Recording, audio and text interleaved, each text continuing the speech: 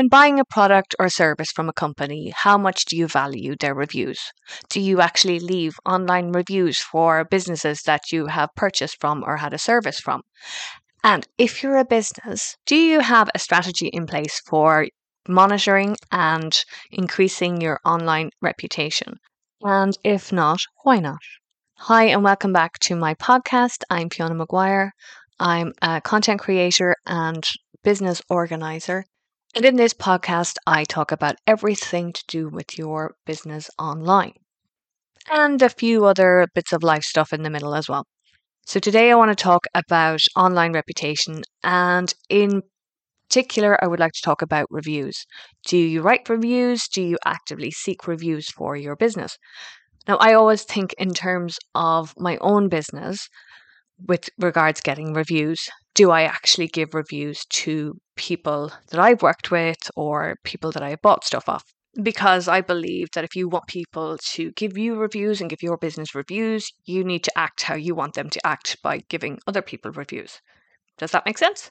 Anyway, so the two main things I'm going to cover in this are Google reviews and another review platform called Trustpilot. Firstly, I'm going to talk about Google My Profile, which used to be called Google My Business, and they've changed things up a little bit. But basically, it is your Google Maps profile. Now, if you haven't already claimed yours, then I think that is something that you should definitely do because, as well as working for your reputation, it is very good for local SEO and SEO in general, but also showing that your business is an entity and does exist if people go searching for it. So, Google My Business or Google My Profile has a review function. So you can either send them directly to the review link or send them to the map listing and ask them to give you a review. As well as being very good for your online reputation, Google reviews are very good for SEO as well because Google actually reads what the reviews say. So if somebody is looking for the best coffee they've ever tasted in Leitrim, then if you have a review that is actually about a business in Leitrim and you say it's the best coffee that you ever had, there's more likely that they're going to come up in the results. They might not come up to the top. It'll depend on all the other reviews, but you kind of get where I'm going here. As well as having all your business details as your location, contact details, you can also add posts like you would for social media, but you can add all of your products and all of your categories as well. So that's more links that go back to your website. So if you aren't already, maybe you should have a system in place where you send an email requesting a review to customers maybe a week or 2 weeks, depending on what the product is after they have had the product or service. And if you're a customer, think about giving reviews to some of your local businesses that you frequent, because really it's kind of like word of mouth. People will read the reviews and they will take those at face value. Whereas if a company says, hey, we're brilliant, that's not going to have as much clout as if there are reviews that are saying this place is brilliant from genuine customers. Now, Google reviews and Google My Business is one way of collecting them. And another way that I use with my clients is Trustpilot. And you've probably seen it on the website. It's saying we are rated excellent on Trustpilot or we are rated 4.7 out of 5 on Trustpilot. So they are another website where you can create a profile. Better create your own profile because if somebody else wants to leave a review for you, they can create a review for your business even if it doesn't have a profile.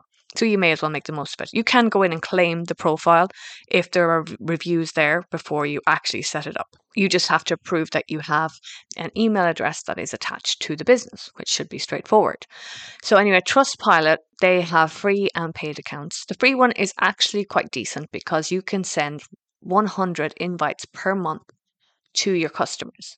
You can also set up the review invitations on autopilot if you integrate it with your WooCommerce or your shopping plugin or whatever you use on your website.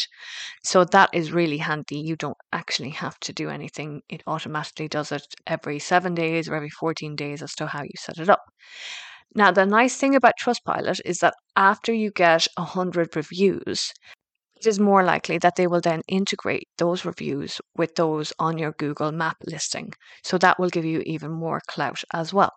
And remember, with all of these reviews, whether you're using Google, you're using Trustpilot, there's also FIFO and a couple of other ones, but you can use the content from these and have testimonials on your website. You can either integrate them with a plugin or you can just create your own testimonials page. So, if you're a business, you definitely should have a Google My Business profile. And I recommend setting up a Trustpilot profile as well if there isn't already one there for you.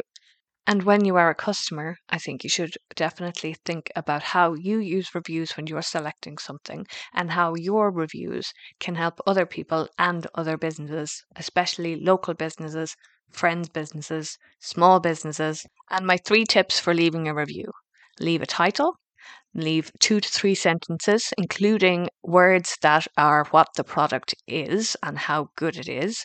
And also, if you can, leave photographs because Google really likes it when there are photos with reviews. They seem to perform better. Okay, so I'm going to leave it there. If there's any questions, just find me on Instagram at fionamaguire.ie, or you can email me at info@fionamaguire.ie. I would love to know what kind of online reputation strategy you have for your business, if any, and if you are actively leaving reviews for businesses that you interact with on a daily basis. That's it for today. I will see you again. I won't see you, but I'll talk to you again in the next episode. Thank you for listening.